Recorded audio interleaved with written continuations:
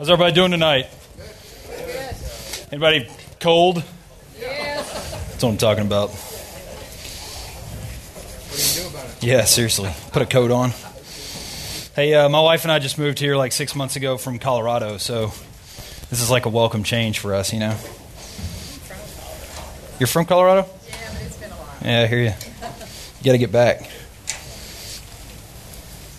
Hey, a couple of you guys asked while I was frantically trying to set up. So, disclaimer number one, this projector, I called our tech guys, and I was like, hey, what does it mean when the projector flashes bulb burned out or whatever? And they were like, that's not good. So, the projector over there is dead. So, if you want to try to, for those of y'all sitting behind the pillar or whatever, if you want to try to move to another place where you can see, then this is where it's going to be tonight. Or, you got slides printed on the page, so you can follow along that way as well. But, hey, also, some of y'all are asking about last week and getting the materials that Ray talked about. And so if you go on Watermark's webpage, then you can go click on Media. And then under Media, there's a bunch of different places you can go to do like marriage ministry, children's ministry, you know, and then there's one called Equipping. And if you click on the Equipping link, then it'll take you to Answering the Tough Ones, and all the slides and the audio from last week as well are loaded on that page. So if you missed last week, that's where you can find it. Okay? I'm going to give you a little flyover overview about what we're going to tackle tonight, and then we're going to get started because we need all the time we can get. First of all, my name is Nathan, and I serve here on the Equipping team. I also lead the Great Questions team. How many of y'all know what Great Questions is? All right, pretty good amount. All right, so Great Questions is a ministry that we do here. It falls under the Equipping umbrella, and we meet every Monday night, kind of in conjunction with Regen, and we basically are a team of people that field people's questions. So whatever you are wondering about, if you're seeking and are unsure about who God is or how all this stuff fits together, then we welcome you guys to come on Monday night and sit in with us. And it's basically Watermark's version of an apologetics team. And so I lead that team and have a lot of fun with it. It's a great deal. And just that's my kind of shameless plug to you guys, that if you, whether you're in here tonight seeking, or if you know some friends, which I'm sure all of you do, who are either hostile to Christianity or are truly seeking, then tell them Monday night is the place for them to come. It's a really welcoming environment. We, basically as soon as the polemic gets heated, then we do a pretty good job of maintaining a really respectful environment there. So tell your friends to come, ask their honest questions, and we'll honestly dialogue with them. All right, so that's Monday night. Great questions. So the thing that I'm going to talk to you tonight about an interesting subject, and it's a lot of information. You're kind of probably going to walk away from tonight feeling like you just drank a bunch of water from a fire hydrant, okay? And that's okay. This is an enormous subject. It has massive implications, and there's a lot of people that have written about it. And frankly, with the books like the Da Vinci Code, and with some really national and even international debates about the veracity of Scripture or the reliability of the text, this whole subject has gained a lot of notoriety in the past 5 or 10 years. And so I'm glad you're here, but just know that here's the teaching style for tonight. I'm going to throw a bunch of plaster up against the wall.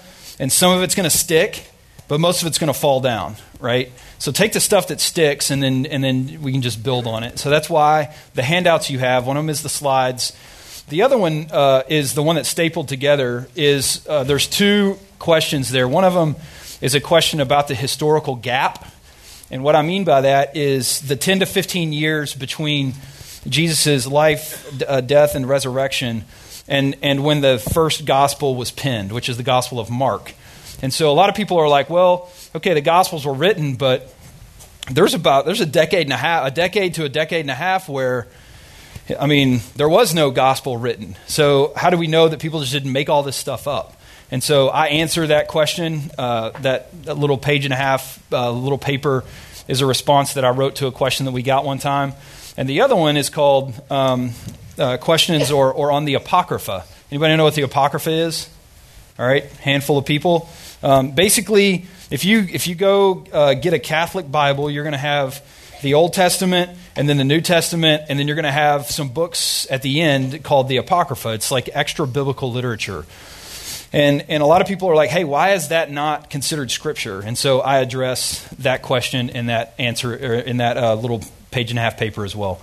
All right, that's just for your own equipping. And then the third one is a sheet that I put together, a little bibliography, that if you're brand new at this subject, then the book to pick up is Lee Strobel's The Case for the Real Jesus. And chapter 2 of that book, it covers the stuff that we're going to be talking about tonight. It's very elementary, it's introductory, it's definitely the place you should start. The intermediate reading is a book called From God to Us by Geisler and Nix. And that covers the transmission of Scripture. It covers the canonization process. It covers kind of like, hey, how did we get what was written back 2,000 years ago in regard to the New Testament and 3,500 years ago in regarding the Old Testament? How did that get from where it was then to the Bible that's sitting on your desk right now? Okay? And so that's From God to Us. The subtitle of that is How We Got Our Bible. All right? And then the advanced stuff, I'm trying to remember what I put on there.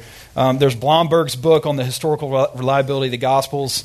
There's Boyd and Eddy wrote a book called The Case. It's The Jesus Legend, which I just finished reading about a year and a half ago. And man, that is so. In regard to the worldview, like Ray was talking about last week, in regard to the worldview of naturalism, which is there is no God, and we just kind of, showed up here, and therefore whatever Scripture is written about God obviously can't be true because there is no God, right? There is no miracle. When all these stories about a miracle working, itinerant preacher in Palestine, it's nonsense, it's hogwash, right? I've never seen two guys disable that argument as well as Boyd and Eddy do in their book. So if you're a reader and if you're a pretty critical thinker, I highly recommend that book to you. And then there's Bruce Metzger, who, anybody know who Bruce Metzger is? All right, handful of guys. He's probably one of the most influential textual critics that ever lived, and his work on the corruption and the restoration of the New Testament is pretty amazing. It's definitely an academic book. But if you're interested in this topic, that's kind of one, if you don't have it, you're going to kind of get laughed at, And then, what are the other ones on there? Stewart's reliability. Yeah. The reliability of the New Testament. And then there was one more. Daniel Wallace. Yeah, Dr. Wallace. So Stewart is the editor of that book. That's actually a debate between Bart Ehrman and Dan Wallace that they put into book form. And then Dr. Wallace's book on revisiting the corruption of the New Testament. And he talks through manuscript evidence, through the patristics, and also the Apocrypha. So anyway, those are resources that you can dive deeper into. And then, as always, if you're just curious and you're like, hey, I'm not interested in doing all that work, but I have a really specific question, then you can always email us at greatquestions@watermark.org, and we'll tackle this stuff for you. Okay? Anybody got any questions before we start? Sweet. Let's pray. I guarantee you will before we finish. All right. Lord, thanks for tonight. Thanks for the ability to come into a building that is quasi-warm and to sit in seats and to learn about the Scripture, the written word that testifies about the Word of God, who is Christ. And I just pray that we would never forget the sacrifices that men and women have made on our behalf to create an environment that's safe and free of persecution. And I pray that tonight that your Holy Spirit would come and that he would teach, and that what's said is clearly communicated and is effectively received, that we might go into the public square and not be intimidated, but know that the evidence and the truth is clearly seen. That is your truth. We just love you and pray these things in Jesus' name. Amen. Okay, so a little overview of the class like we did last week. Oh yeah, it's over here. So last week we covered what is truth. This week we're asking the question, is Scripture trustworthy? The next week, Aaron Graft, and then also week 4, Aaron's going to be back to cover the problem of evil. So in apologetic circles, they call that the theodicy. Why is there suffering and evil in a world if God is good? Then week 4 is God sovereign in salvation? He's going to tackle the whole election debate between John Calvin and Jacob Arminius, and to talk about, hey, what does the Bible say about all of that? Does God elect some to life and some to death? What's going on there? And then week 5, Ray Boland is going to be back. And I would just encourage you guys, if y'all, Ray did a great job last week. If for some reason you did not connect with him last week, then you want to come back on week 5. Because science, he has a PhD in microbiology, right? And that is his forte. And he gives a really good presentation on Genesis 1 and 2 and just science in general and how we reconcile that with what's going on in science today. So definitely come back for that. And then I'll be back for week 6 to talk about world religions, why the Christian claim is unique and why it's the only one that's true. All right. But tonight we're gonna tackle this question: is Scripture trustworthy? And really the 3 challenges that I broke this down into is one. The challenge you hear pretty often. How many of y'all have ever heard this? A book, man, the Bible's been translated so many times, it can't be reliable. Anybody ever heard that before? All right. That's a pretty common one. People are like, I'm not going to read that. That's been translated for centuries. How in the world would I ever trust that? Right? So we're going to answer that one for sure. It'll be really clear. I'm not trying to be crass or unfair, but typically, people who ask that question just don't know what they're talking about. Okay, but the second question is a much more serious question, and that is that the text was corrupted, and I think that what's implied behind the question is, the common challenge is that the text was intentionally corrupted over time. That scribes, that people who are copying the text are actually intentionally changing things, inserting things, taking things out. Basically, what they wrote back then is not what we have today. Anybody ever heard that one before? All right. Anybody? If anybody is Mormon or Muslim in here, which I'm not assuming that we don't have those people, this is the primary Mormon and Muslim claim. Okay, this is how those 2 different belief systems discount Orthodox Christianity. If that is you, then I'm glad you're here. I would love to present the evidence to you. If that's not you, then you probably have friends who are in that belief system, and if they are, this is the primary belief in that you're addressing with them when you attempt to share the gospel with them. Okay, this is where they're coming from. Whether they can articulate it or not is a whole other issue. Then the third challenge is that Jesus was declared divine by the church at the Council of Nicaea in AD 325. Anybody ever heard that one? All right. Anybody ever read the Da Vinci Code by Dan Brown? Man, where have you people been? Did you see the movie? Who saw the movie? All right, that's better. Thank you. All right, Dan Brown wrote a book.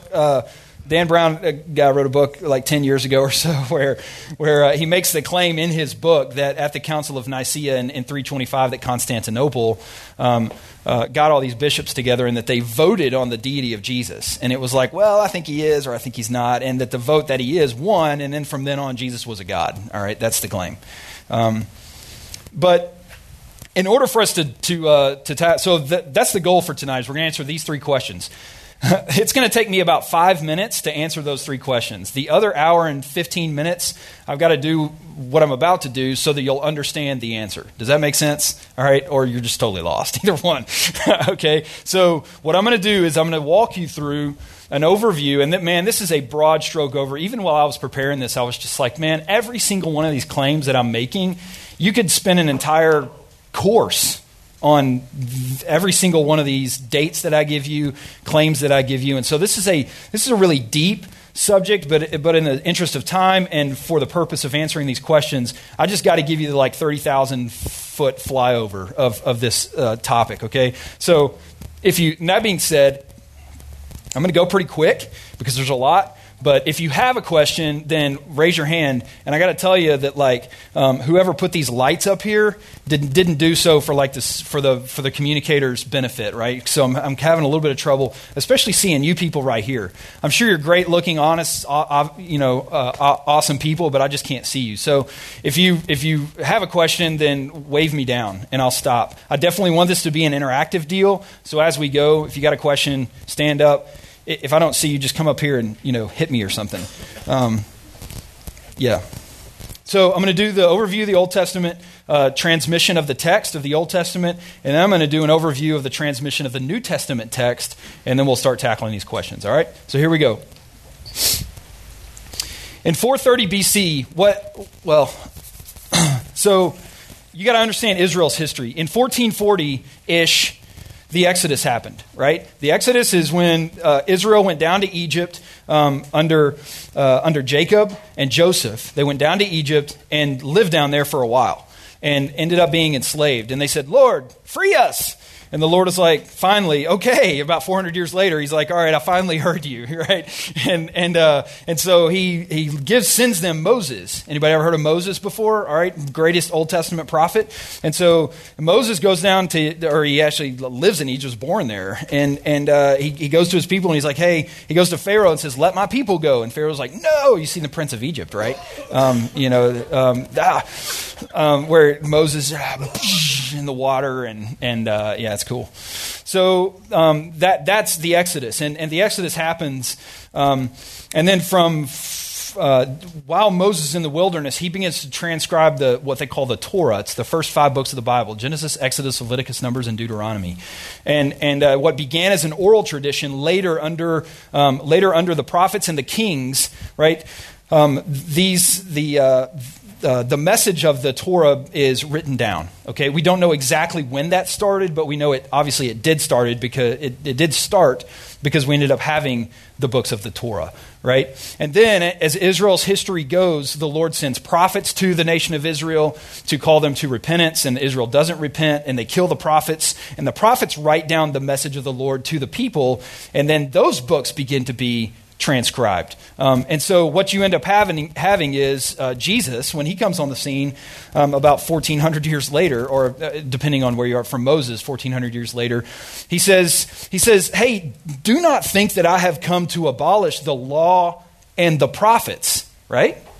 I have not come to abolish them, but to what? But to fulfill them. So Jesus, you have to understand the Jewish mind, the entire Old Testament fits under law and prophets. Okay, there's 22 books in the Hebrew Old Testament.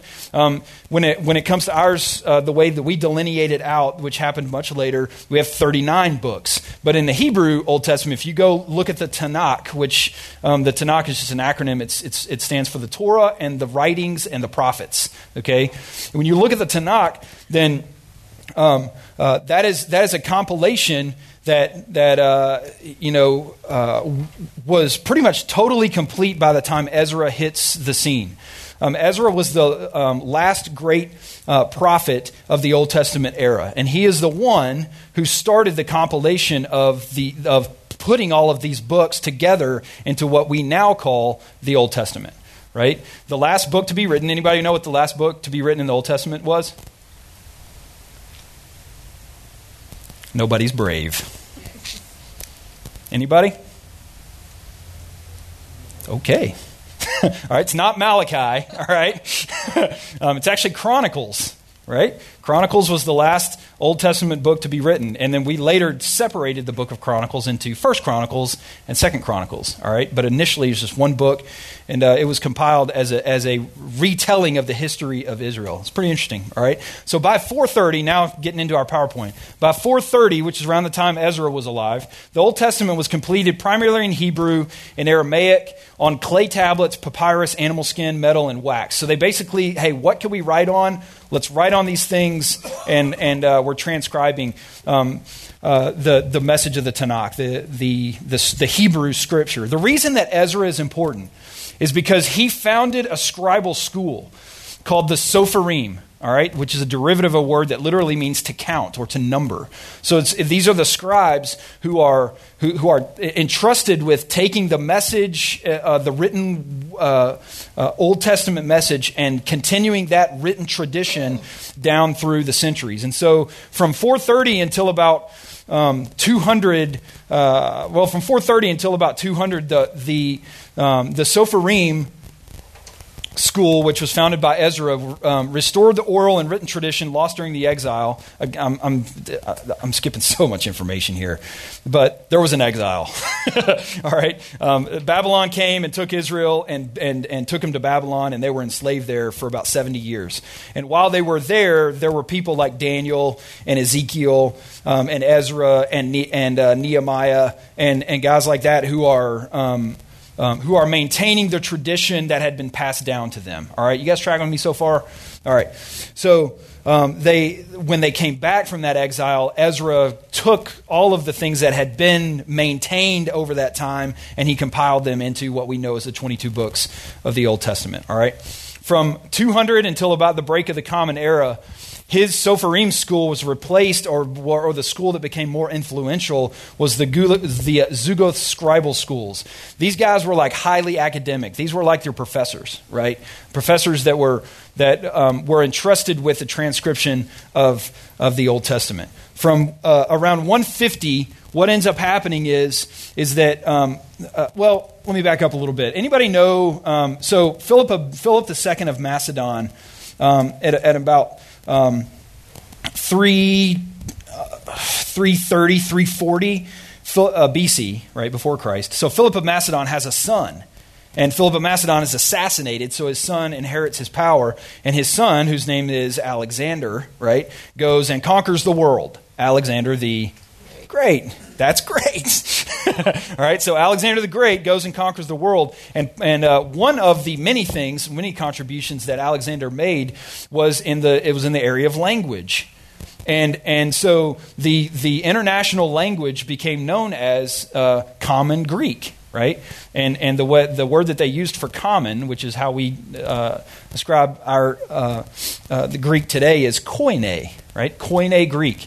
And so from that point forward, Koine Greek became the kind of lingua franca of the international world. It was the common language. That's what people used. And so because of that, around 150 in Alexandria, Egypt, which is in the northern part of Egypt, there was set up a Hebrew, not set up, it was already there. It was there from the exile from before. But there was set up a Jewish scribal center there with a lot of smart dudes and a lot of people, a lot of basically like Hebrew PhD guys. And so that group of men was like, hey, we need to translate the Hebrew scriptures into Koine Greek because that's the language that everybody's using. And so they did that. And when they did that, right, a lot of the apocryphal literature that had been written around that same time got included in that Greek the translation from Hebrew to Greek. And so if you read the Septuagint, right, which is the translation from Hebrew to Greek, was completed around 150 BC. If you read the Septuagint, apocryphal literature is in the Septuagint, right, because of that. So this extra biblical literature gets included in the Alexandria school of scribes. All right, so the Septuagint is completed around 150 BC along with the Apocrypha. That becomes important, I promise. All right. So from the break in the Common Era until about 8300, another scribal school rises up, the Tanaim, and they preserve the text. All right, but they preserve the text of the Old Testament, and when I say preserve, I mean they're faithfully making copies of this, and because as time goes, things are being destroyed, and they're basically not only replenishing, but they're maintaining the textual tradition of the Old Testament. Okay. And then between 8300 and 8500 was the Talmudic era. All right, the production of synagogue rolls and private copies. And so one of the other things that happened with the Babylonian exile is when the Babylons came and took Israel back over to Babylon, it really fractured the country. And so what used to be a country that was literally ruled by the city of Jerusalem and within the city of Jerusalem, the temple worship began to be replaced by little temples. right? Because the temple was destroyed. And so we got to set up some kind of worship system so that we can worship the Lord. And what ended up happening was these little small synagogues in these different villages around the country. And that's where, or smaller, temples, and that's where synagogues came from. They're just a smaller version of the temple. And so these synagogues began to say, hey, we need a copy of the Hebrew Scripture. So they would make a copy, and then that would become the synagogue roll in that synagogue. That's we're building on the textual tradition that was ultimately put in place by Ezra and his Sopharim. And then if you were really rich and you wanted a copy, you could get a private copy. All right, I'll hire a scribe. He'll copy this for me, and it'll be my own personal copy. But you had to be pretty rich because it was really expensive. Okay, from AD 500 to 950 were the Masoretes. The reason the Masoretes are so important, and there are hundreds of these guys, but they were continuing the Ezra tradition of scribal transmission. And during that period, those scholars gave the text its final form. So the way that it's compiled, the way that it's compiled into what we know today, these guys, instead of having a book over here and a book over here and a book over here, they put it all together and we're saying, hey, this is the Old Testament text. This is also the birth of Old Testament textual criticism. I'll get into textual criticism later, but that's what happened for about those 450 years. Then in AD 900, the Old Testament text division and versification became standard. So prior to that, you couldn't turn to Amos chapter 2 verse 1, right? Amos chapter 2 verse 1 didn't exist in that form. It was just that paragraph in the book of Amos. And so while there were book divisions, there were not chapter divisions or verse divisions, and the Masoretes, in order to find where they wanted to teach at that point, it just became convenient, like, hey, let's divide this stuff into chapter and verse. All right, there's nothing inspired about the chapter and verse. So sometimes you see guys, trying to mess around with, hey, what's the center of the Bible? I'm going to take this verse and it's going to be the center, and somehow that's more important than all the other ones. And it's like, what? All right, yeah, have fun with that. Let me know what you find out. Then in AD 1008, the Leningrad Codex comes to be. And the reason that this is important is because that is, for us today, that is the oldest manuscript of the complete Old Testament. So the critical edition that we have today is based on the Leningrad Codex. Okay? So the Hebrew Bible that you read you're basically reading the Leningrad Codex. Okay? And we'll see, obviously, why that's important here in a minute as well. Okay? Then in 1947, something interesting happened, right? This shepherd boy, this nomad kid is tending his sheep on the northwest corner of the Dead Sea, right? In this little region called Qumran. And he stumbles in these caves, and he realizes that, hey, there's some jars in these caves. What in the world? So he opens these jars, and inside of these jars are full of fragmentary manuscripts, metal manuscripts, wax stuff, and then there's complete manuscripts, right? There's over 1,000 texts that this kid stumbles on in 1947. And we're like, well, dang, that's pretty cool, right? So they start looking at this stuff, and they realize that, because at this point, they're like, well, we have the Leningrad Codex, but that's the oldest one that we have right now. We don't know what happened prior to 1000 AD. And so in 1947, when this kid stumbles on this stuff, then people are able to say, no, these are like BC type manuscripts that we have that go back, that trace back into the period of the couple hundred years before Christ. And so what ends up happening is now we have a standard of text that is much older, and we can compare that standard of text with what we had, which was the Masoretic text or the Leningrad Codex. Okay? Well, guess what? It was the same thing. Right? That's hugely significant for when you start talking about the reliability of these scribal schools to accurately transcribe what is written over time. Right? You have a manuscript that's 1,000 years old, and you're like, well, I'm just taking this word for it. But then you discover something that goes back into really the time before Christ, much closer to the actual Ezra event, and it confirms what the Masoretic text says about the Old Testament text. Okay? I mean, that's hugely significant. For us, especially in the public square, for somebody who's like, hey, copying over time, it changed a lot. No, it didn't. Right? So, frankly, if that's the claim of someone, then the burden of proof is on them, because this is what the evidence says. Right? Then this is cool. I just threw this in here. But in 1979, Ketef Hinnom was discovered. It's the oldest fragment of the Old Testament. So, excuse me. Matt, you give me some water, dude? Thanks, man. In 1979, they're rummaging around and they realized that, like, hey, this thing looks really old. All right, it's actually 3 plates. They're about this tall a piece and about this wide. All right, and plate 14, it dates back to prior to the Babylonian exile, around the time of Hosea the prophet. Right. It's Isaiah's ministry, right? This is really old stuff, okay? And so we actually now have physical evidence that goes back to prior to the Babylonian exile, which happened in 605 BC, all right? This plate is, do the math, man, what is that, 2,600 years old, right?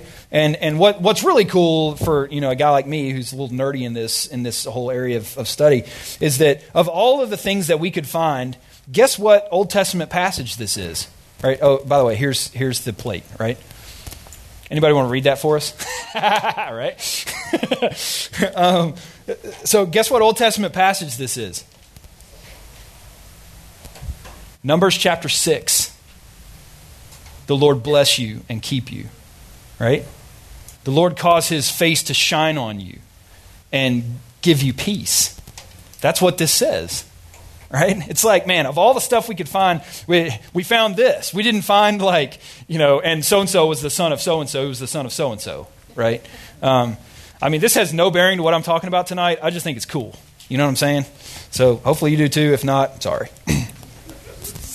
Okay, so before we move on, I just want to establish that really this one fact is that the Dead Sea Scroll discovery, we understood the history of the transmission of the text, of the different scribal schools that were in place to faithfully transmit the text of the Old Testament, but there was a little bit of ambiguity because we didn't have a whole lot of evidence that actually proved that until 1947 when the Dead Sea Scrolls were discovered, and it confirmed, what we believe to be true, and that is that what was written in the scribal school during Ezra in 430 BC to compile the story of the Old Testament was faithfully transcribed over the next 2,400 years. Okay? That's pretty cool. That's the point that obviously I'm wanting to make. Okay, so shifting gears. We're going to start talking about the overview of New Testament textual criticism. Actually, before we switch gears, does anybody have any questions? Send it. When they talk about manuscripts, is that also, the whole, the scroll of Isaiah, but is it also a fragment? Would that be called a manuscript?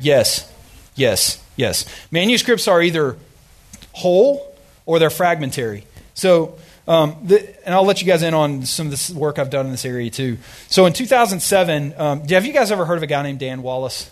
All right. I was, he's a good friend of mine. He actually did my wedding, right? And I worked for him for a while, and he has an organization called the Center for the Study of New Testament Manuscripts. I know, it's kind of like, seriously, Dan, why don't you come up with something shorter? So he's like, hey, it's CSNTM, right? So now it's CSNTM. what I did with Dan is me and 3 other dudes flew over to Albania, where we knew that there were some manuscripts in Tirana, which is the capital city of Albania. And when we got there, we realized, okay, yeah, there's 13 manuscripts here that we want to preserve through digital photography, but there's also 34 more that we had no idea about, right? It was the 3rd most significant find of any sort of ancient manuscript in the last 100 years, behind the Dead Sea Scrolls and the cache of manuscripts they found at St. Catherine's Monastery at the foothills of Mount Sinai, right? And so, I mean, I was there, right? They pull out the manuscripts, and I'm like, that's really old. I don't want to, like, sneeze on that, and it, like, goes up into dust, and I'm like, dang it. So we're really careful. But what's cool is you start to, I mean, you learn about this stuff, but then you see it, and it becomes like, oh, that's what they're talking about, you know? And so back to your question is that we dealt with manuscripts that were whole, and we would call them such. And then we would pull out a manuscript that was the entire Gospel of Matthew and Mark, except it didn't have Mark 15 and 16 in it, right? So it was not whole. That entire manuscript, because it was missing part of the document, is now considered fragmentary. Does that make sense? So a fragment can be anything from some stuff I'll show you in a second where it's the size of your palm of your hand, or it can be a massive manuscript that's just not all of the text that's supposed to be there. Next question. Yes? Could you address when they made a copy? Yep. What made it good? Yep. Did they have? Yeah. Oh, yeah. The other thing is, how many of you, and I'm not trying to like get into your business or anything, but I'm not obsessive compulsive. Yeah, I don't have obsessive compulsive disorder, but I have some OCD like tendencies. You know what I'm saying? Like if I'm walking, earlier I was walking on the stage and I was like, all right, I'm not going to walk on that line. You know, I'm going to step over it. I mean, sometimes it's kind of crazy, but it also, one of the byproducts of that is there's just an over attention to detail. Right? When I see things, I see the whole, and then I also like pick it apart. Like it's strange. It can be strange. All right. And so I say that because to even qualify to be in these scribal schools, you had to show a proficiency to pay attention to an enormous amount of detail. And so this was not something you just walked in and you're like, hey, I'm a scribe today. I think I'll start copying, right? This was a learned discipline that was taught to you. And you had to prove that you were proficient at it before they let you start copying. So guys would be writing and they'd make a mistake, right? And guess what? Start over, right? As long as they knew they made the mistake. Now, sometimes they made a mistake and they didn't realize it. But as long, if they knew it, then they're like, Dad, gummit. Well, before... right? They didn't write on the codex. So the codex is a book, right? A front and a back page. They used to write on scrolls. And so, I mean, yeah, extreme caution and attention to detail in regard to that. All right? That's just a general answer, but it communicates the point. Anybody else? Yep. What did you say was on that plate? What Numbers? Oh, Numbers chapter 6. I believe it's 4 to 6. Somebody want to check me on that? It's the end of number 6. All right. She'll, or 24 to 26. Yeah. Numbers chapter 6, verses 24 to 26. I knew there was a 4 and 6 in there somewhere. All right, another question. Anybody? Where was in 1979, where did he find that? Jerusalem. Yep. Yeah, you can go on Google, like type in, what is it called? Ketef Hinnom, yeah. The Hinnom Valley, anybody ever been to Jerusalem? All right, handful of people. The Hinnom Valley is, well, I'll just leave it up right now since we're talking about it. The Valley of Hinnom is also, back in the day, Jesus called it Gehenna, right? And it was, in the old days, it was their trash pit. And so stuff got thrown away, right? And this fragment was found in the trash. I mean, obviously they dug down to that point and dug it up. Through an archaeological find, but yeah, it was found. You can search Ketef Hinnom and it'll tell you about it. Wikipedia it. I know it's really reliable, right? Any other questions? Yep, 2 more. You in the back, and then Red. Okay, you said the fragment section was like, say, Matthew with 15 and 16 left out. Yep. Are there any, like the Bible as we know it, like the ones that we read now, are there fragmented manuscripts in our Bible, or we? Yes. Yes, there are, and I'll get to that in about 45 minutes. So hang tight. And then you had one? So if this is off base or not the right place, fine. Send it. So when I hear, don't mean to offend anybody. So when I hear about Mormon plates and that kind of stuff, I think, sure. So if I'm hearing this, I'm not a believer, and I question the authenticity. Yep. How does that process work, or what's the history there? Yeah, totally. So there are some distinctions between what's copied here and some of the cults that exist today. Context has a lot to do with it. Okay, understanding the historical context behind it. And so what you're talking about is look, the Hebrew people are innately tied to their scripture. It's not a book they read, it's who they are. Does that make sense? I mean, it literally is their history. And so what I'm trying to communicate tonight is not necessarily like, the differences between copying with other belief systems. What I'm trying to communicate tonight is that whatever happened back then, that whatever they wrote down then, we have a good amount of evidence that what they wrote down then is what we have now, right? Now, an extreme skeptic is going to be like, well, how do we know that they didn't just make it all up when they wrote it down, right? Well, then context comes into play. And all sorts of arguments about oral transmission, about doing that inside community. It's extremely difficult to pull over a fast one on an entire nation. You know what I'm saying? And frankly, what I would argue is it's impossible to do that. And if you'll read on the Historical Gap, I talk about the role of tradents, or someone who is responsible for accurately transmitting an oral tradition. I talk about the importance of tradents for the oral tradition of primitive Christianity in that 15-year historical gap. But that came out of Judaism, which had a very strong oral tradition. I mean, in fact, what Jesus ends up doing in Matthew, in all the Gospels, is when Jesus hits the scene, he's dealing with people who had been given the law, but the law had been watered down over time because people began to add things to it through their oral teaching that they taught the people around them. And so when Jesus came and said, "You have heard that it was said, 'Don't murder,' but I tell you, anybody who's angry with his brother in his heart has committed murder already, is guilty of murder, liable to the court, liable to the council, given over to the judge." Right? And so what Jesus is doing is he's not rewriting the law. He's putting the law back where it belongs. And so I'm making this point because what had been written was the same, but there was this really strong oral tradition that came alongside of the written Torah and law and prophets, and then by the time Jesus hit the scene, was on the same authoritative level as the written Torah. Does that make sense?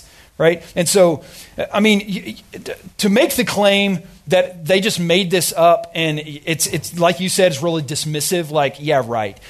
When you begin to dig into who is this people out of which this story is coming, is there strong evidence to show that a message could be faithfully transcribed over time? And the answer is overwhelmingly what? Yes, there is. And so, again, the burden of proof is on the one who's bringing up the challenge that frankly, when it comes down to it, it's just not. It's in my opinion, it's asinine. All right, and I don't mean that too strongly, but I think it is. Right? You're again going back to last week. What is truth? Someone is starting with a baseline assumption that this cannot be true, and so they come to it with a challenge to say that's hocus pocus, and they don't really evaluate the evidence. Okay? I hope that sort of satisfied your question. If not, see me afterwards. Anybody else before we move on? Good, because we got to move on. All right, New Testament. By AD 70, so Jesus is born between 6 and 4 BC, and then he dies between 30 and 33 AD, around there, right? And so we'll just go with 4 and 33. So by AD 70, some 40 years after the resurrection of Jesus, the entire New Testament minus Revelation, and somebody can make an argument for John as well, was compiled. What happened in AD 70 that was so important? Anybody know? Yeah. Freaking Titus, the Roman general, came in and said, bam, I'm knocking Jerusalem to the ground. And that's what he did. And so is all of the Jewish literature written post AD 70 has a lot of overtones to talk about this massive cataclysmic event that was the Romans burning Jerusalem to the ground. That's like, man, sometimes I read some of these historical events and I'm just like, man, how do you even come up with a parallel to today? It would be like Al Qaeda coming and like setting off nuclear bombs in LA, Chicago, Seattle, Miami, New York City, Dallas, all at the same time. Right? It's pretty much like the nation's not gone, but it pretty much is. Right? That's Jerusalem being destroyed and burned to the ground. And namely that the temple is destroyed. All right? Again, this is not just like, hey, let's go to the temple and worship just because we feel like it on a Saturday, right? On the Sabbath. The temple is intimately tied to the identity of the nation. Right? So 70, it's burned to the ground. So the New Testament is written in uncial letters using papyrus and parchment. So what is papyrus and parchment? Papyrus is a plant. A plant that grows in northern Egypt along the Nile. Strips of fiber from the plant would be peeled away and laid vertically side by side, and then strips would be placed horizontally across the vertical fibers. Kind of like this, right? They're perpendicular to one another. And so you'd lay the horizontal ones and then vertical, and you press it together that combined the fibers into this sort of paper. And papyrus was used. It had been used for millennia. But the problem is it's not very strong. And unless it's in a dry area, if it gets into a dry area, then it gets really arid and it breaks up. It's real brittle. Okay? Has anybody ever worked with papyrus before? All right. Well, yeah. If you ever see some papyrus, then play around with it. You'll see what I'm talking about.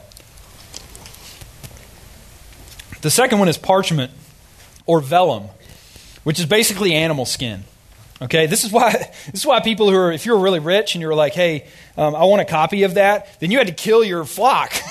You had to kill your flock to make a copy of this. And so what would end up happening is it's a lot more durable than papyrus, obviously because it's animal skin, because they would kill a goat or a sheep or whatever, and they would typically a younger one, because as you get older, what happens to your skin?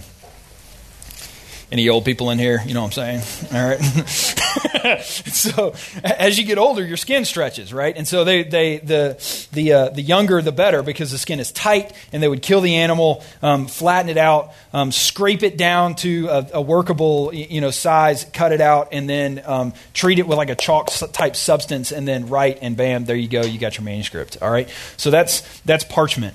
I saw a manuscript in Albania called, y'all ready for this? Codex Purpureus Baratinus. Yeah, there you go. It's like a sneezed or something, but it's vellum, so it's parchment. So it was one of, a lot of people think that it was if it wasn't ordered by Constantine, it was ordered by another Roman emperor, and this manuscript was dipped into this purple dye, and then they wrote in silver ink on the manuscript until they got to the name of God, and then they put the silver ink pen down and picked up a gold ink and wrote the name of God, and then picked the silver back up and kept writing, right? Well, now it looks brown because that was 1,700 years ago, and we think stuff in the Smithsonian is old, right? This is some old stuff. But parchment, the reason we have that manuscript now and it's in fairly good condition is because it's on animal skin. It's extremely durable, right? The problem is they didn't know that the lead and silver and gold basically eats through the page. So bad on them, right? Anyway, it was written in uncials. So uncials are all capital letters. It's like you writing "the cow jumped over the moon" in all caps with no word divisions on your computer. Okay, that's Those are uncial letters. So there's no word breaks, there's no punctuation, none of that. So they carefully produce letters. They're mostly written in scriptio continua, which is Latin for continuous script, without word breaks or punctuation. I just said that. Other than abbreviations, and the abbreviations are the nomina sacra. It's the name of God. And so they would abbreviate God's name out of deference or out of respect for the name of God. Okay, I'll show you an example here in a minute. A palimpsest. Out of the 250 uncial manuscripts that we have in existence today, 52 of those manuscripts are palimpsests. What would end up happening is somebody would have a copy of the Gospel of Mark. And this also goes to show how common the copies were. Because Home Slice would take his copy of the Gospel of Mark and scrape the biblical text off of the animal skin and then use the vellum over for something else. Okay? So like, I'm going to sell Farmer Bob my cow, right? But all I got is Mark. So to give him a receipt, I'm going to take a page out of Mark, scrape it down, and then write a receipt and hand it to Bob. Right? That's called a palimpsest. The way that we know is that there's some indicators. If you're looking at it with the naked eye, sometimes it's really hard to see. But there's some indicators that show that hey, it looks like there's some writing underneath the scraped part of the parchment. This is Codex or Gregory Allen manuscript number 1179.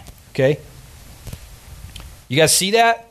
So there's the horizontal writing like we write today, but then if you look really closely, there's these vertical lines. Do y'all see that? The vertical lines is the biblical text. The horizontal stuff is the text the biblical text had been scraped off, and the horizontal lines is the text that's written over that.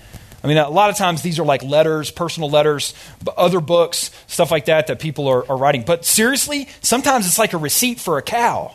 It's really odd, okay? But this is a palimpsest. That some of the all uncial manuscripts are early, but some of them, about 52 of them, are palimpsests.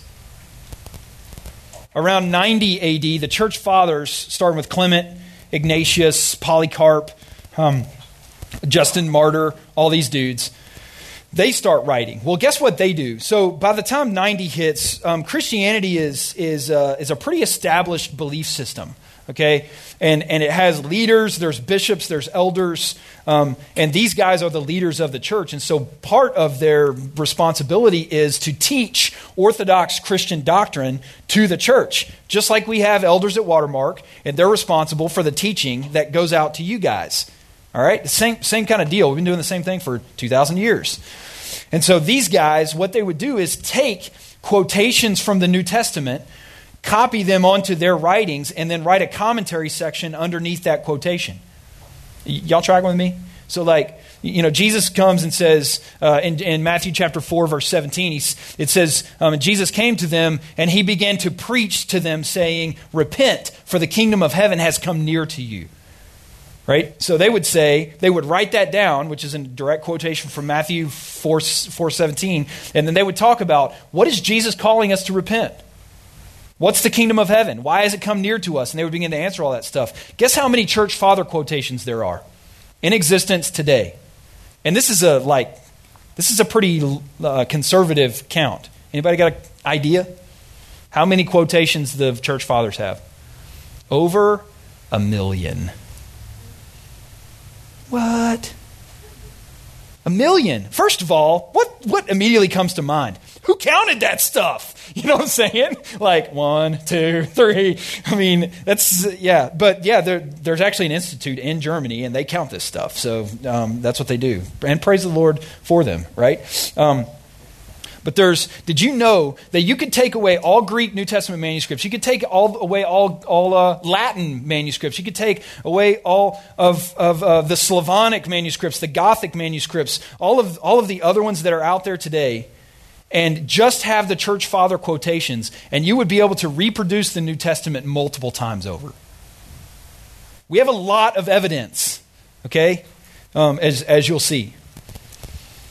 Around 100 AD, the codex form of the book is invented, probably because the early church couldn't afford scrolls. So they're like, we got to figure this out. Instead of a scroll, let's cut it in half and bind it together. And bam, you get a book. That's what the codex is. So those of y'all in school or those of y'all that love books, you can thank the early church for the form that you read in now, okay? Except, dadgummit, they didn't know what a Kindle was. You know what I'm saying? So, yeah, we have progressed or digressed, depending on your view of that. Between 50 and 140, the Didache was written. The Didache was an early church handbook. It's kind of like the church said, hey, how are we doing church? How are we incorporating people into the body? How are we performing baptism? How are we doing all of these things? And so they wrote that down, and that book is the Didache. All right, it's like a handbook for Christianity. So as early as 50, although the ones that we have date back to around 140. So middle of the 2nd century. Then in AD 100 is the oldest known manuscript that we have today. And yeah, there is potential for there are some manuscript fragments have been discovered. They have not been published yet, but some manuscript fragments have been discovered of Luke and Mark, and they're testing them right now to see how old they are. But the guess is that they both go into the 1st century, which is crazy, which would beat out this one I'm about to show you, which right now is the oldest manuscript that we have, or the oldest extant manuscript. It's called P52. This is it right here. And it's not like a progression of like P51, like the old World War II fighter. This is an actual manuscript. It's about the size of your palm. Okay, this is John chapter 18, verses 31 and 32, I believe, and on the opposite side is verses 37 and 38. And it's the passage where Pilate is interviewing Jesus, and Pilate says, "What is truth?" Right, which we talked about last week. And so this was actually in the John Rylands library in Manchester, England. And in 1944, there was a guy rummaging around in the basement of the Rylands library looking at old documents, and he found this and was like, this looks really old. So he sent it off to three independent of one another. He sent it off to 3 different papyrologists to date it. And all 3 of them said this thing should not be dated any later than 150 AD, middle of the 2nd century. One of them said it's probably closer to AD 125, and the third one was like it might go into the 90s of the 1st century, right? Well, guess what? This is the Gospel of John. Okay, up until that point, the Gospel of John in academic circles didn't really hold a lot of weight. Why? Because it had such a high Christology. How does the book of John start? In the beginning was the Word. And the Word was with God. And what? The Word was God. An explicit claim to deity that links Jesus of Nazareth to Yahweh. That He is the incarnate Word of God. John 1:14. And the Word who created, nothing was created apart from Him. That the eternal Word became flesh and dwelt among us. And we saw Him. We saw His glory. Glory is the only begotten from the Father, full of grace and truth. The Gospel of John, right? Possibly this proves into the 1st century. Hey, you can presume all you want, right? But an ounce of evidence is worth a pound of presumption. You know what I'm saying?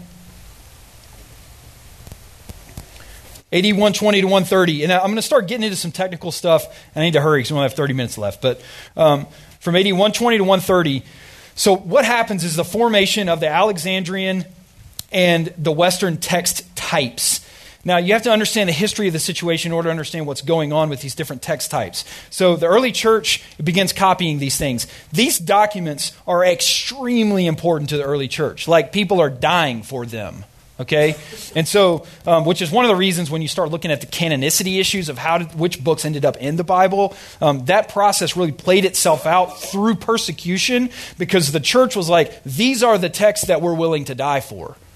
Gospel of Thomas, Gospel of Peter, Gospel of Mary. Hey, whatever. I'm not dying for that. I'm going to die for Matthew, Mark, Luke, and John. Okay? And I don't have time to go on that. That's a whole other class, which let's have it sometime. You know what I'm saying? But for now, we got to talk about this. So under persecution, the church scatters. It's a diaspora, or it's a scattering.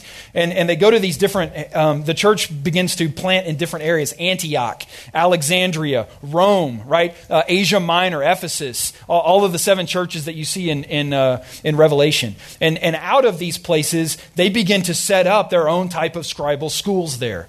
Right? So the Alexandrian school produces Alexandrian-type manuscripts. And so probably the earliest manuscripts from the Alexandrian text type originated in Jerusalem because they were the earliest and most reliable ones. They get sent to Alexandria to be planted there with the scribal school that was being produced at the time.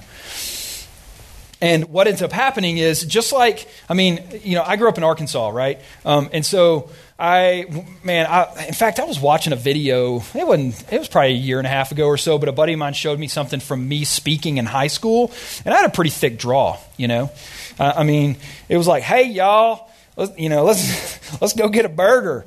Since then, since living in Arkansas, I moved to Dallas and went to graduate school, and then I joined the Army. And then while in the Army, I was in Georgia, which is also a thick draw. But lived in Colorado for a while and lived overseas. And basically, my accent was tapered off a little bit. Some of y'all might hear a little bit of it, which is fine by me. Go Hogs. But at the end of the day, it's like, hey. But what I'm saying is as I relocated, then I began to morph into that type of culture that I'm in. Okay. Now, there's massive holes in making comparisons to that. I'm saying that for a point. When you take a text and bring it down here, and then take another text of the exact same kind and send it up to Constantinople in Turkey, which is now Istanbul, or you take another text of the exact same time and send it to Rome, and you begin to copy those things, over time, those texts are going to take on characteristics of the place that you're in. Does that make sense? All right, are y'all tracking with me? So when I say a text type, I'm talking about a manuscript that was produced out of a scribal school in a certain place. All right, so the Alexandrian texts are characterized by careful copying, shorter, more difficult readings. Although the type is associated with Alexandria and northern Egypt, its most important manuscripts did not originate there, such as Sinaiticus, Vaticanus, Alexandrinus, all of the manuscripts that are the earliest and the most important. But they were copied from there. The Western text is totally characterized by scribal liberty. Words, entire clauses, entire chapters are totally changed for emphasis. So we might say the cow jumped over the moon. That was the way it was originally written. The Alexandrian text might say the cow jumped over a moon. It's just there's just a slight change, but it's the same message. The Western text is going to say something like, the glorious bovine leaped over the lunar, sphere in the sky and landed gracefully on the other side. It's like, is the same message being communicated? Yes. Did they take crazy liberty with how they said it? Yes. Are y'all tracking with me? So if you read the Western text and compare it to the Alexandrian text, they are communicating the same thing. There are major differences between these. Okay, the message is the same. The words, entire clauses are changed. And Codex Bezae, or D, is the best example of this. Codex Bezae has hardly any value for us when we're doing New Testament textual criticism because it's been changed so much. Okay.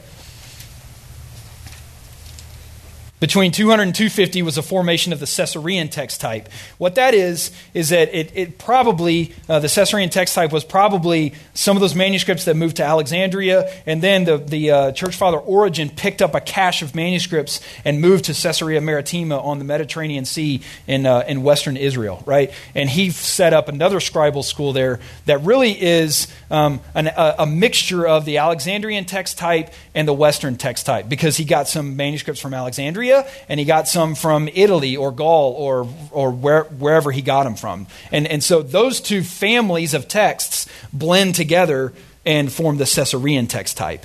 Okay? Theta, Family 1, Family 13, 1709, which is a minuscule manuscript that I photographed in Albania. It fits into the the Caesarean text type. All right, all of the Caesarean texts are Gospels. Okay, none of the pastoral epistles or letters of Paul or general epistles, Revelation, none of them fit into the Caesarean text type. And then from AD 300 to 330 was the formation of the Byzantine, or the establishment of the Byzantine text type. The Byzantine text type is also called the majority text. It is by far the most produced New Testament manuscript. It set up camp in Byzantium, which was later Constantinople, which maybe it was the other way around. It was Constantinople, and then Byzantium, and then Istanbul, right, in 1453. And so it's set up in Byzantium, and which is where it got its name. And it's basically the thing that is the demarcation for the Byzantine text type is that is a text that is meant to be read in public, right? So if you have the cow jumped over the moon or something like that, then in order to read it in public, in order for things to be smoother off the tongue, then I might change some words or clause here and there so it's not so wooden when I read it. Does that make sense? Because now you're dealing with the church who's needing to be edified by these texts, and nobody can read. So we need you to read it to us. What's going on here? And so this Byzantine, when I said nobody can read, that's obviously hyperbole, right? To the uneducated people, they needed it to be read in a church setting to be edified, for the purpose of godliness, right? So the Greek Orthodox Church, they went to great lengths to ensure the preservation of those manuscripts over the centuries. Like I said, it's characterized by smoother, longer readings that are meant to be read out loud to an audience. Okay, so as these manuscripts were being copied, the essential message of the New Testament is faithfully being transcribed. There are variations of it depending on what scribal school you're talking about. Okay, and I'll get to why that's important here in a second. AD 313, Constantine recognizes Christianity. He didn't make it legal, right? Actually, it was either one or two emperors after him that actually made it the official religion of Rome. Constantine was just the first one to say, stop killing Christians. Okay, it became illegal to persecute Christians. Well, guess what that did to the early church? It allowed a church that had been suppressed for centuries to come out in the open, right? Well, guess what they did as soon as Constantine, recognized Christianity? Well, one, they encouraged him, hey, copy our text for us. Another thing they did was they began to have ecumenical councils. Hey, what are the things that we have believed over the last 300 years that were passed down to us from the church fathers, who was passed down to them by the apostles, who was passed down to them by who? Jesus. Right? There's a faithful transcribing of the message, the gospel message, all the way down to AD 313 when Constantine lifts this persecution off of the church. All right? Lectionaries begin to be used. The Codices Sinaiticus and Vaticanus were copied, and we still have those. Sinaiticus was found where? Sinai, right? St. Catherine's Monastery in Sinai. There's a really cool story behind that. But guess where Vaticanus is? The Vatican. Boy, everybody gets an A. All right, so here's Codex Sinaiticus. All right, that's Matthew 28, Codex Sinaiticus. In case you can't see that, there it is. Okay, so send it. You're right now. You're answering the question number 2. The text. I'm not answering any question right now. I'm just talking through the transmission of the text. I'll get to at the end of the presentation. I'll go through each one of the questions and give a very specific answer based on what I'm talking about right now. Does that make sense? I guess. I mean, you'll have to trust me. Yeah, I hear you. You'll see. If it's still confusing, then let me know then. All right. So what do we immediately know about this? One, it's all what? Well, it's Greek to me. Well, yes, of course it's Greek. All right. What else do we see about it? It's all capital letters, right? That means it's uncial. That means it's uncial writings. If you in 800, I'll get to this in a second. There was a time when small lowercase letters replaced capital letters as the standard Greek writing, right? So as soon as we see all capital letters, we immediately know that this is an earlier manuscript. Okay, that's just standard, studying texts. You also can see some of the letters have lines above them. Right? The lines above them are the nomen sacrum, or the name of God. That's the abbreviation. Okay? But there's no word break, there's no word division, and it's all written in scriptio continua with capital letters. All right? This is the Great Commission in Matthew chapter 20. It's the end of Matthew. All right? That's the beginning of John, right? You can see you guys can't see, but it basically says, in the beginning was the Word, and the Word was with God, and the Word was God, right? It goes on from there. Okay, but you see what I'm saying, that it's there. This is by far this is an Alexandrian text. It's very early and is an extremely important manuscript for us. All right, here's a lectionary. This is Codex Boerniernus. And I know that's a mouthful, right? But this also is uncial text, which means it's early. And you can see there's two lines. It's an interlinear, right? There's a diglot. So it's Paulos, doulos, Jesu Christou, kletos apostolos. Paul, a slave of Christ Jesus, called as an apostle. Romans chapter 1, right? And above that is Latin. Because the priest who couldn't read Greek could read Latin. And he would read it to the congregation. This is a lectionary. Do you see what I'm saying? Okay, these are examples of what I'm talking to you about. In AD 383, Jerome revises the Old Latin version of the four Gospels, and it's later called the Vulgate, or the common tongue of Latin. In AD 800, minuscule letters replaced the uncial in standard Greek writing. In AD 1400, paper replaces parchment as the primary material for writing. Does anybody know who and when or where paper was invented and when it was invented? Anybody? 1st century. Isn't that crazy? 1st century by our friends the Chinese. Right? Paper was invented in China in the 1st century, which is crazy. It took 1,400 years to get to Europe, but I mean, whatever. That's a long road, you know what I'm saying? All right, honey, I'll see you later in 1,400 years. So in 1440, probably the most significant thing to that date, and maybe ever happened, right? Johann Gutenberg invented the printing press. And so what used to take massive toil to produce and was only really limited to people who had the means to produce it was now available to the masses, right? And this birthed the Catholic Reformation. I mean, it birthed in many ways birthed the Renaissance. I mean, there's massive push for learning among the masses. Okay, huge historical event, and all that guy's thinking is, I guess I'll print this. Man, it's the small things. You know what I'm saying? It wasn't Al Gore. Do what? It wasn't Al Gore. Yeah, no. Al Gore didn't invent the printing press. Thanks for that, though. In AD 1453, something really significant happened. All right, the Muslims invaded and conquered Byzantium and renamed it Istanbul.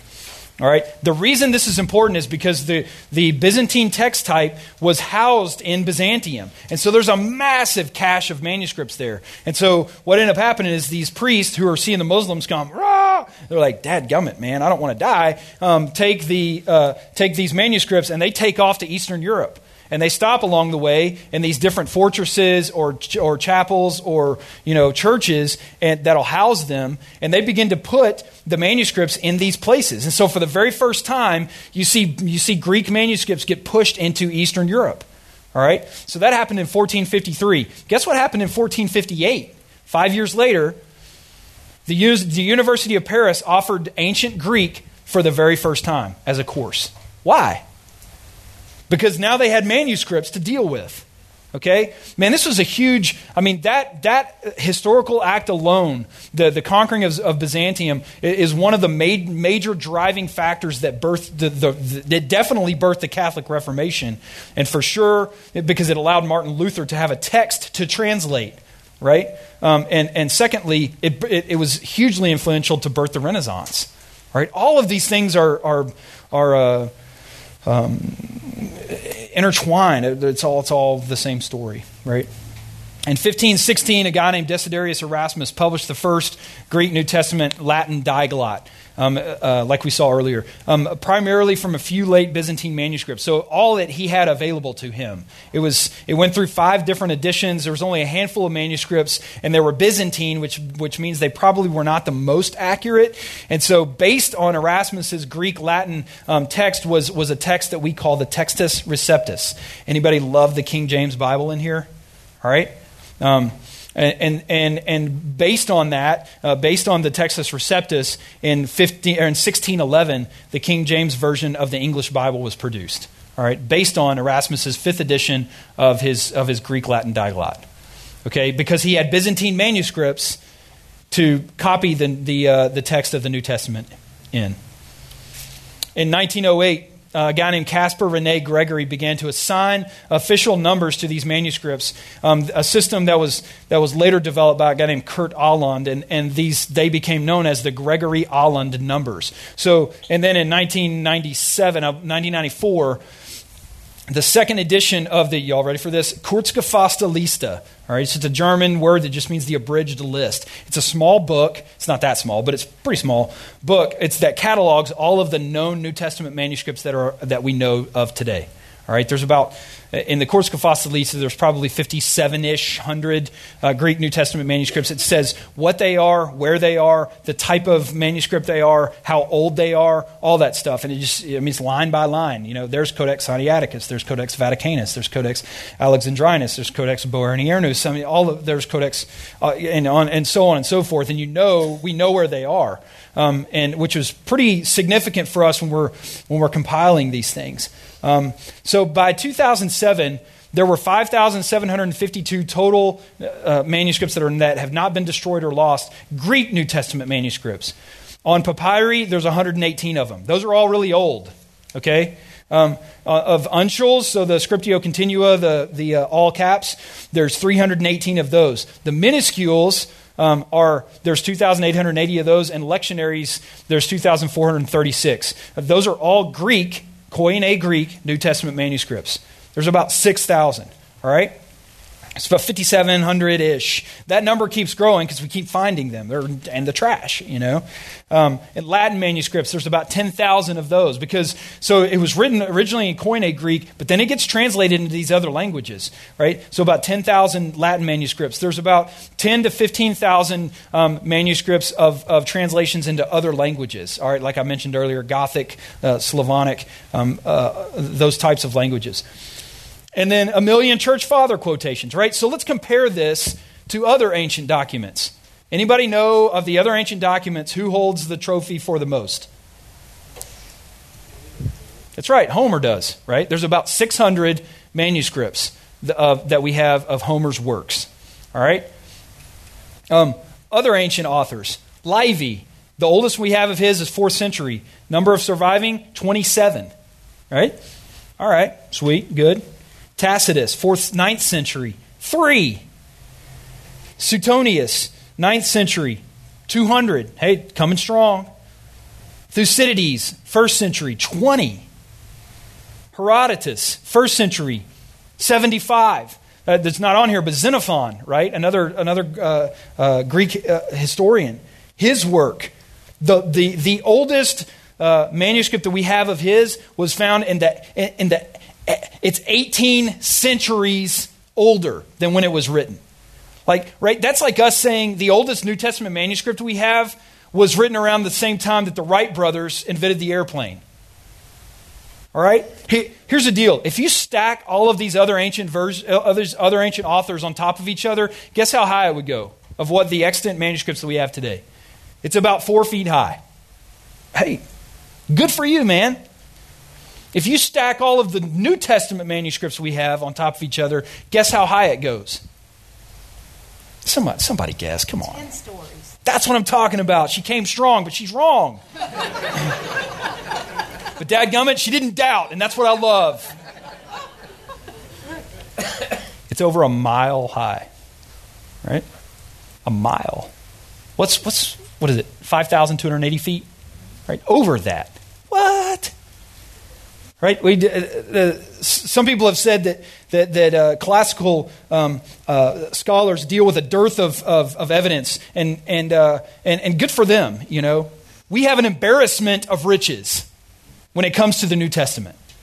Right? And the reason that's important is because when you talk about the corruption of the New Testament, if you just have one manuscript and you compare it to another one, then it may differ in some areas, but you're not really sure how reliable those are because there's only one thing to compare it to. The more evidence you have to compare it to, the closer you get to the original. We have 6,000 Greek manuscripts, 6,000 to collate together and to have the critical edition that we base all of our English translations on today, right? The oldest being at the turn of the first century, and those two that I mentioned earlier, maybe even into the first century. I mean, there is no other well-attested ancient document that even comes close to the New Testament. Okay? So for the skeptic, it's like, I don't know, you know. I'm like, well, look, the only options are either we toss out everything we know from antiquity, or we accept that this is a reliably transcribed document. Those are the only two options. Right? I'm not willing to nihilistically say that we can know nothing from antiquity. That's just nonsense, literally. Man, I only got 8 minutes. What in the world? All right, here we go. Back to, brother, what's your name? Sean. That's what I'm talking about. Back to your questions. All right. What about the translations? So somebody's like, it's been translated so many times. Well, we really have two different editions. We have the Biblia Hebraica Stuttgartensia, which is the Hebrew critical text based on the Leningrad Codex that was confirmed by the Dead Sea Scrolls, right? And so our English translations are based on that critical edition. And then we have the New Testament, which is based on either United Bible Society's 4th edition, or the Nestle Aland 28th edition that just came out a couple of years ago, okay? What those are those are Greek editions that are based on all of those different manuscripts that I was telling you about. Not all of them. Some of them have not been collated and brought into the critical edition. But we have a collated work of multiple different manuscripts where someone says, hey, in this variant, which we'll talk about variants in a second. In this variant, we have to make a call on what we think is original. Is it A or B, right? And so they make a call, and they say, we think it's A. Romans chapter 5, verse 1. Because of the blood of sacrifice, I'm paraphrasing.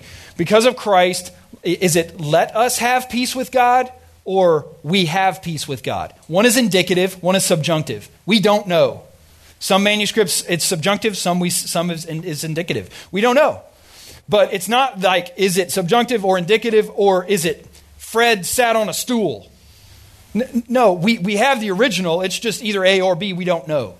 Okay? It's not something totally different. And so we have these critical editions, and then every English translation you should read is based on that critical edition. So when someone says it's been translated so many times, the answer to that is, yeah, but that doesn't have anything to do with the critical editions that the translation is based on, right? So the whole it's been translated so much, it doesn't matter.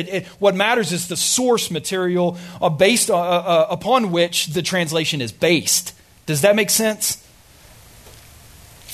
The translations are typically done in committees, so it's not just one dude out there making a call. It's a bunch of really godly people who are really way smarter than all of us put together, and they make really great calls on these things, right? It's translated for various audiences or purposes.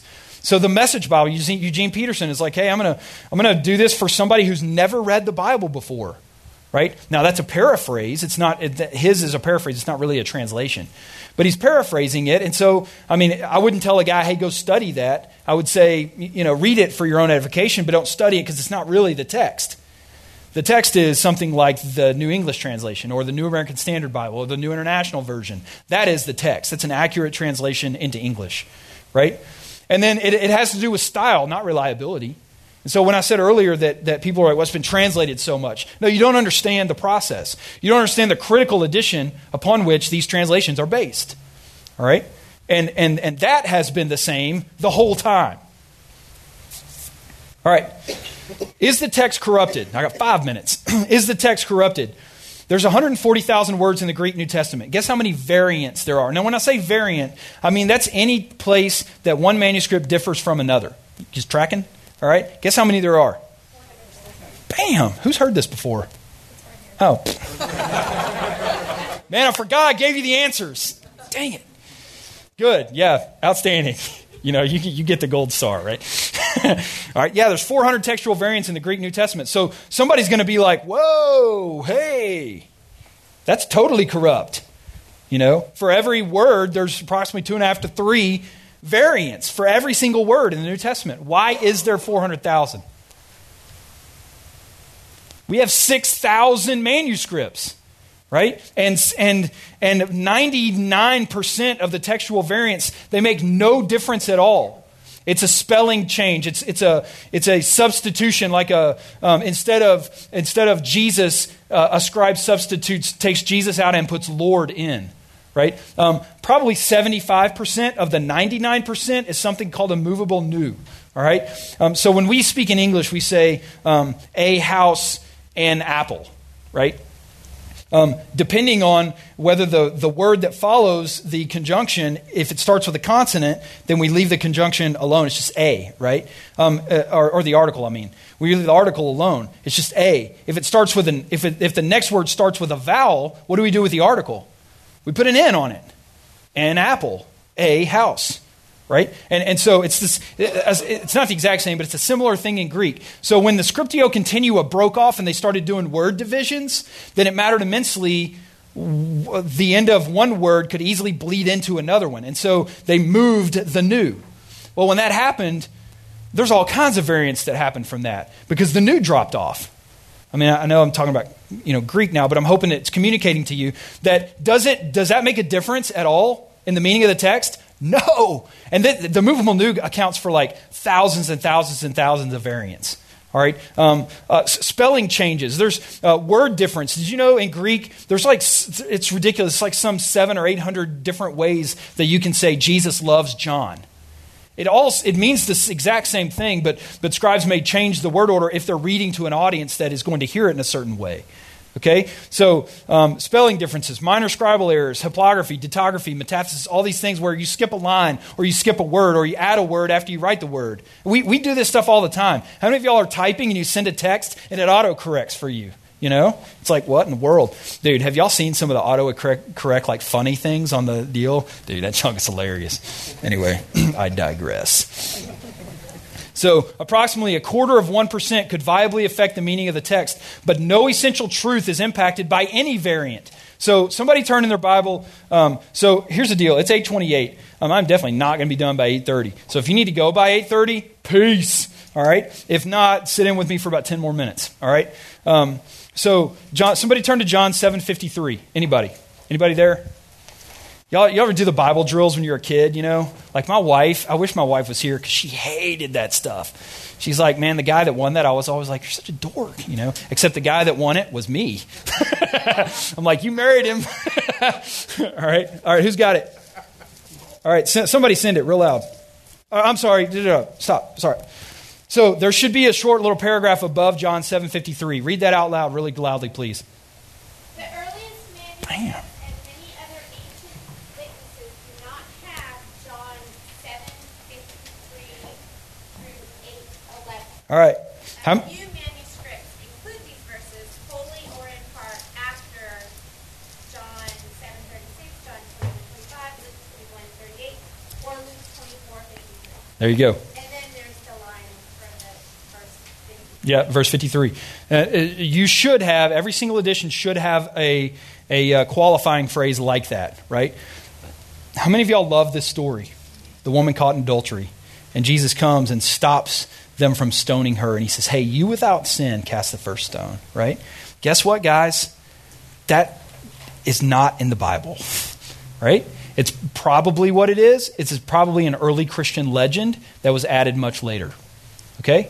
That's why you hear sometimes people talk about my favorite story that's not in the Bible is John 7:53 to 8:11. Now, obviously, editors of these editions are not going to take it out because guess what? You guys would be like, no, right? Not you guys. I mean, I'm just talking about like the masses, you know. So they leave it in there. They just qualify it with a phrase like that. Guess another one. Revelation chapter 13, verse 18. I'll just quote it for you so you don't have to look.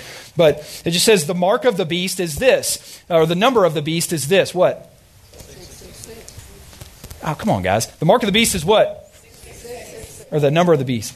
Right? Did you know that some of the earliest and most reliable manuscripts that we have from the book of Revelation, guess what the number is? 616. It's 616. Well, which one is it? You know, Dan Wallace, my buddy, who I'm getting, I learned this stuff from him. But he likes to say, he's like, 666 is the mark of the beast. 616 is like his neighbor that lives down the street. You know what I'm saying? But we don't know. But I mean, you also see like there's massive amounts of Christian, like mainly dispensational literature that's written about 666.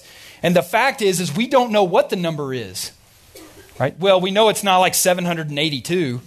We know it's 616 or 666. But we don't know which one it is. Okay, that's a good example of the 0.25% that are meaningful and viable differences among manuscripts.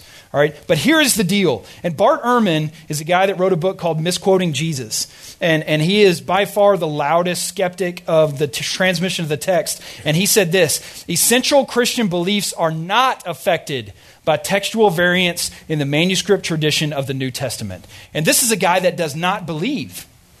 Right? He just looks at the evidence. Two attitudes to avoid.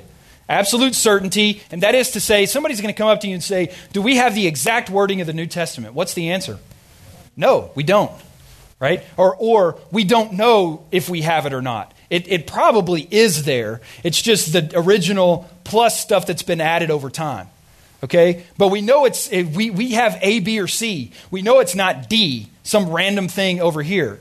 It's the original is within the text. It's just our discipline. It's our obligation as people of who love God and love His Word to get back to the original text, the autographa, what we call it. The other one is total despair, and this is the attitude where it's like, well, there's a variant. John 7:53 to 8:11 is not in there. I don't know what the number of the beast is. I quit. You know, I mean, it's like, whoa, time out, man. That's just irresponsible. Because not only are you you're abandoning what? A mountain of evidence that states otherwise. And frankly, I think what happens is a lot of people, they don't understand the issues, and they've never been taught, they've never been equipped to deal with that. And so instead of actually being able to stand the ground in the public square for the integrity of the text, they just bail on it. And they bail on the truth that will set them free. Two questions to answer. One, how certain are we about the wording of the New Testament? Pretty certain. There are some sections of it that we're not quite sure which call to make, but we make a call in faith and we translate it as such. Okay? And the other one is, what issues are at stake? So, this is the primary issue that's at stake, and that is the last question that we're talking about, and that is, did Nicaea deify Jesus, where it was primitive Christianity fooled into thinking that Jesus was a miracle-working God-man who tricked, or that were they fooled to believe that he was that, or was he a guy that just tricked his early followers into such blind devotion that they later called him a god? Right? Well, it's a really tough argument to make, primarily because of the witnesses that reference Jesus' deity prior to the 4th century. We have this, John 1:1, the Word was God. And we have a text that goes back probably into the 1st century for that. John 20:28, my Lord and my God. Romans 9:5, Jesus is the Messiah. He is God over all. Hebrews 1:8, your throne, O God, will last forever and ever. 2 Peter 1:1, our God and Savior, Jesus Christ. Right? And so when you understand that while the text has been corrupted, you have to understand the nature of its corruption. right? And the fact that we are working to restore it to the autographa. There was never a time where a scribe said, I'm going to intentionally take out the meaning of this text and insert something that would make Jesus out to be a deity even though he's not. That's a non-argument. That is a misunderstanding of the history of the transmission of the text. And frankly, I mean, but that's the Mormon position. That's the Muslim position. There's just no evidence to back it up. And that's where I'm coming to the table. I will freely and excitedly talk about this with people in the public square because I know and am confident that the evidence is on the side of the fact that Jesus is the Christ, the Son of the living God. Right? We are not a blind faith. Man, I'm telling you, being the leader of the Great Questions team, I see questions all of the time of people who want to challenge the faith, and then when they're presented with the evidence, they're speechless. But I'm not. Dadgummit. I'm presenting you with the truth. It is your responsibility to respond or not. But just know that the consequences are eternal, right? One of my favorite author of all time is a guy named Clive Staples Lewis. He wrote a book called Mere Christianity. He said, I'm trying here to prevent anyone from saying the really foolish thing that people often say about Jesus. I'm ready to accept him as a great moral teacher, but I don't accept his claim to be God. That's the one thing we must not say. A man who was merely a man and said the sort of things that Jesus said would not be a great moral teacher. He would be either a lunatic on the level with the man who says he's a poached egg, or else he would be the devil of hell. You must make your choice. Either this man was and is the Son of God, or else a madman or something worse. You can shut him up for a fool, you can spit at him and kill him as a demon, or you can fall at his feet and call him Lord and God. But let us not come with any patronizing nonsense about his being a great human teacher. He has not left that option open to us. He did not intend to. Right? The heart of Christianity is not a book that you open and read at night.